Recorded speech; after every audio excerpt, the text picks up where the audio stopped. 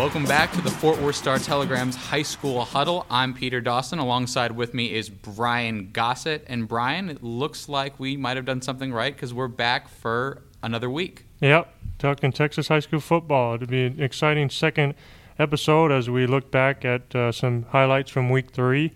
Some big numbers, some records broken, winners and losers, and we look ahead to Week 4.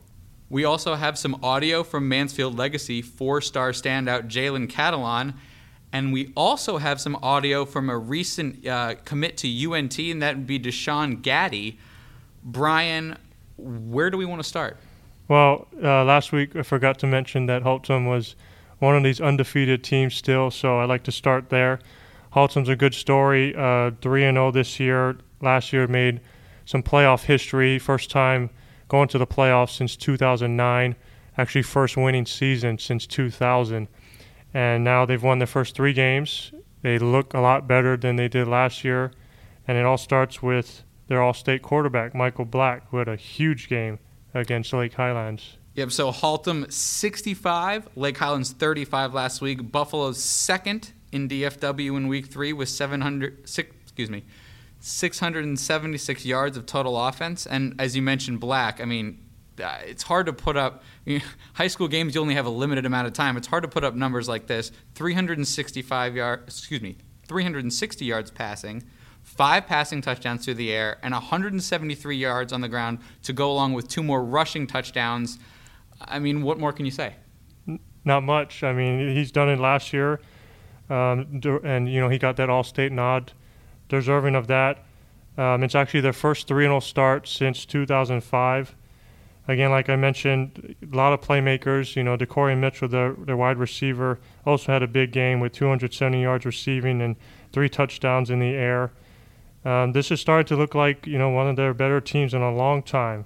I mentioned about recent history, and Black already in 3 weeks, 1,200 total yards and 15 touchdowns. I mean, when I was young playing Madden, that's, I set the level at 99, and I mean, he's doing that kind of stuff to these teams. Real quickly, is that one of those things where, obviously he can do it through the air and he can do it on the ground? Is that a situation where if teams start game planning for him, really just lock in on him, that really, you could kind of beat them that way? Yeah. Or do they have enough playmakers to where, you have to worry about other people and not just Black? Yeah, Mitchell had he's been very good the last 2 years, but yeah, when you start to kind of focus on one kid, that's kind of an advantage for Haltom. They can, hand the ball off or, again, throw it in the air, just have all these weapons to dominate the opposition. And you don't really want to focus on Black. I think going into the week, yeah, that's the game plan, to try and stop Michael Black. But, you got to focus on the other playmakers. I mean, yeah, you're right. 60 points a game. They're 4-0, headed to North Mesquite, who's 2-0, but they could very well go 4-0, headed to North Mesquite, who's 2-0. Now, real quickly, we're going to look at some audio here, this time coming off, and UNT, big in the news this week. They improved to 3-0, undefeated, receiving some top 25 votes, largely in part thanks to Seth Luttrell, the head coach there. If you haven't read it already, Mac Engel has an excellent story about UNT and how how Luttrell ended up there from North Carolina and how they've kind of come to prominence here. I mean, Mac almost makes the case that they're the best team in the state of Texas right now. And real quickly, we're going to look at a recent commit to UNT, and that's Deshaun Gaddy. We're going to give you some audio of him right now.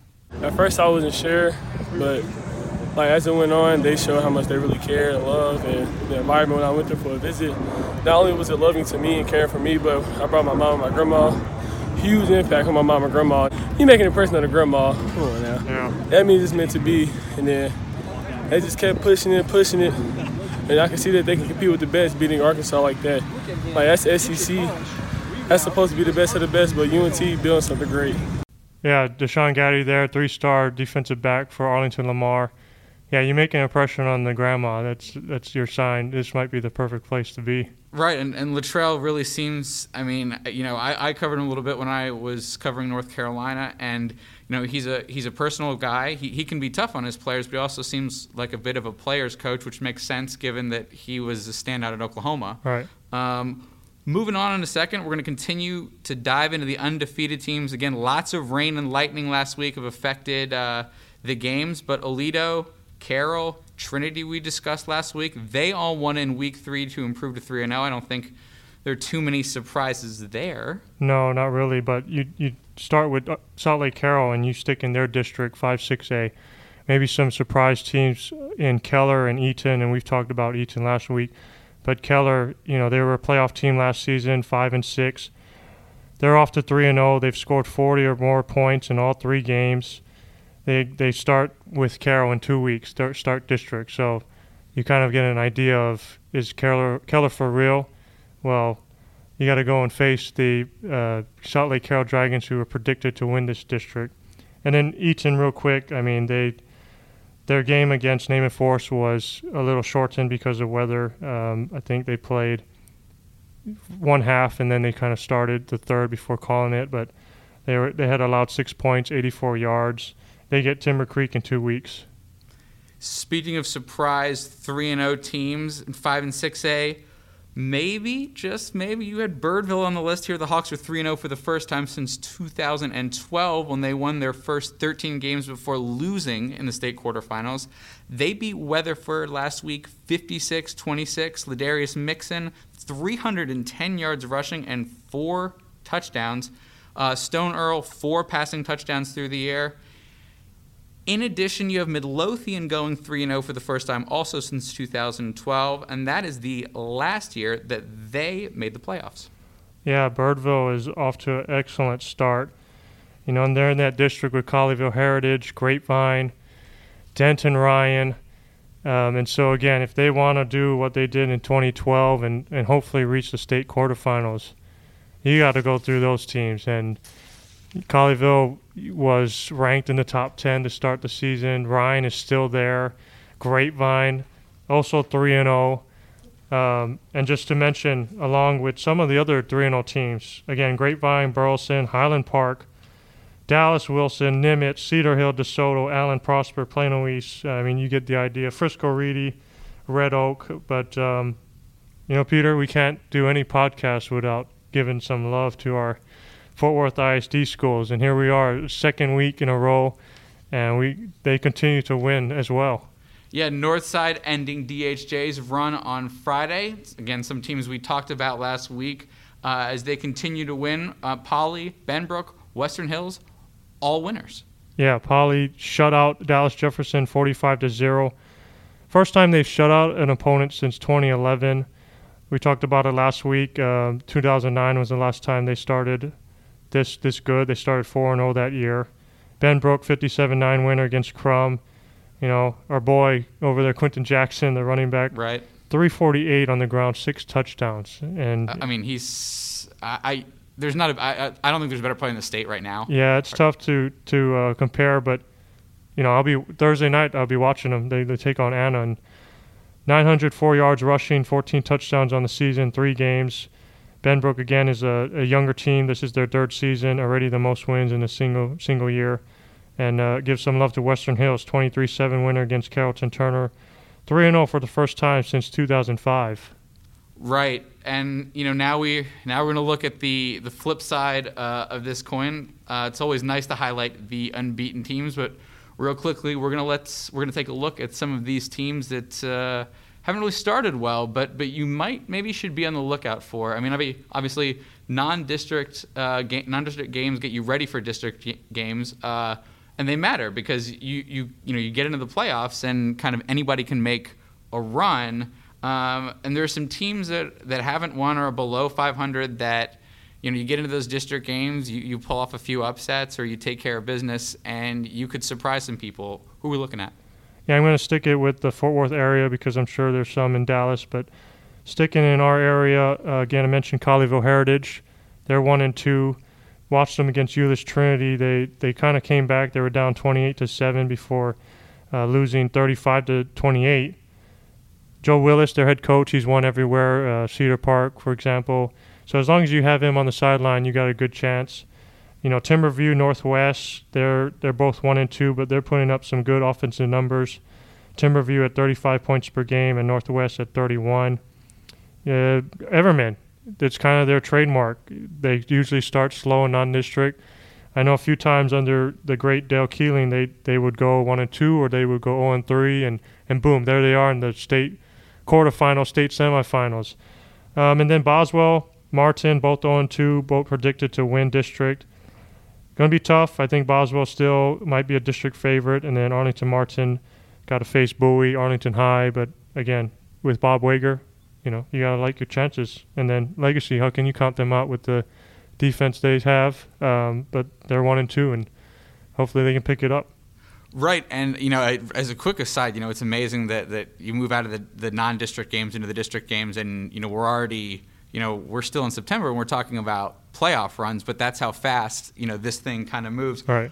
Speaking of legacy, that's a great segue into our next topic, and that's Jalen Catalon. He's a big-time 4-star safety, 23 offers, big-time programs. Those offers coming in from Texas, Arkansas, Oklahoma, TCU, and even number 1 Alabama, who will be hosting Texas A&M this week. Big game there in the SEC. But with the Week 1 injury, he's out for the year. And we're still not sure where he stands, except for the fact that Brian caught up with him on Friday at the Mansfield Legacy game.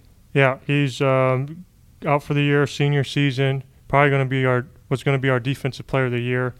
But talked to him, and it sounded like these coaches were still behind him. Texas did, Oklahoma, TCU, and Arkansas. Those schools basically that kind of told me that they're going to stick with me. So that was good because kind of schools that are probably catch my eye right now. So they all kind of kept up with me pretty well, like all schools did, those schools especially. So it was good to hear from them, especially to talk about, nothing was going to be affected in the future with me when it came to my schools or anything. So I was happy for that, and I was blessed to be able to know that I had that opportunity to play next level. Brian, some interesting audio there. At least from my take from that is that I at least can't get a glean on which way he might be leaning one way or another. And the injury, obviously those schools are still going to be interested, but the injury, I don't know if the injury factors into his decision at all, and how it could impact the recruiting domino depending on what he decides to do. Again, don't want to put you on the spot, and it's hard to say, but where, if you were to handicap that, some of those big time teams, where do you think he's leaning? I'd probably go with Texas right now. I think Texas might be number 1, maybe Arkansas 1A, 1B. He's a baseball player too, and he actually talked to me about trying to play baseball this spring for the Legacy Broncos.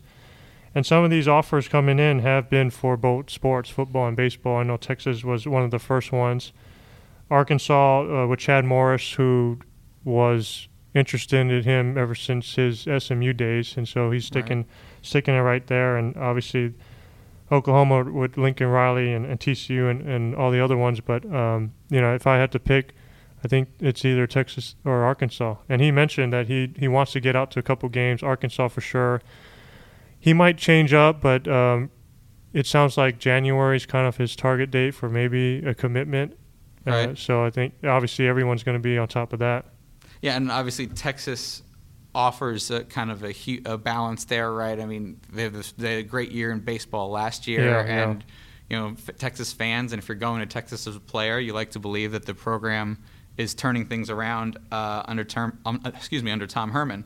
Thanks again to Jalen Catalon for spending some time with us. As for the rankings part of it, the AP poll is out. Not much change in 5A across the state of Texas. Lone Star drops from 4 to 5 after its last-second loss, 10-7 there to Highland Park. Midlothian Heritage and Melissa both move up 3 spots in 4A to 4 and 6, respectively. Brock dropped down 5 spots to 7 in Class 3A. What else do you got for this coming week, Brian? I got my 5 things already up on DFW varsity.com, where I mentioned some of these broken records with Anthony Watkins from South Hills and Malcolm Mays from Arlington Bowie. Kind of going back to giving some love to the Fort Worth ISD, I wanted to mention Anthony Watkins. Just talk about Madden-type numbers, 509 yards rushing, Yikes. 9 touchdowns, both Fort Worth ISD records. And he was actually 509. You think that's probably state record area. It was only 14th best all time. But I'll have that. That's already up. And I also have power rankings. That just got up Wednesday. Some change there. It's kind of a theme these last 3 weeks. Shuffling the bottom of the pack in 6A and 5A. I can't seem to find that one team that wants to stay. I rank them, and then they lose. And then I got to put in another pair of teams in. But look out for 6A. A couple of 9 6A teams have made my rankings. And kind of a last programming note here. What games are you looking at this week? Do you look that stand out to you?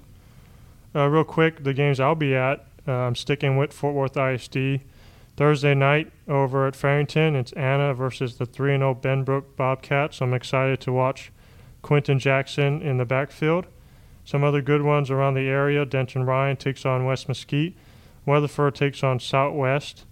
Friday night, I'll be over in what's going to be called the Battle of the Eagle, the first year they're doing it. Carter Riverside versus Diamond Hill Jarvis over at Hanley Stadium.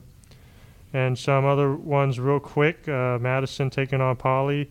Burleson Centennial against Everman. Chisholm Trail against Boswell. Eastern Hills against Nolan Catholic. And again, you can see all these games, our schedules at dfwvarsity.com. And then Saturday, Saginaw versus Arlington Heights. Well, thanks, Brian. Once again, a reminder, folks, that your feedback is going to be critical. We got quite a few listeners the first week. I'm sure. I'm glad y'all are going to come back with us, and I'm sure we'll be picking up a few more this week. Once again, kind of the direction of the show. We're more than open to your feedback. Brian and my email addresses are on every story that we write. Brian can be found on Twitter at Gossett41, and myself, Peter Dawson, I can be found at PT_Dawson.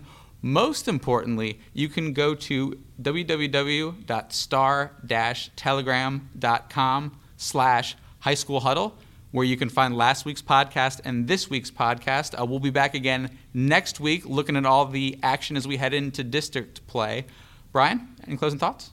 No, going to be an exciting week.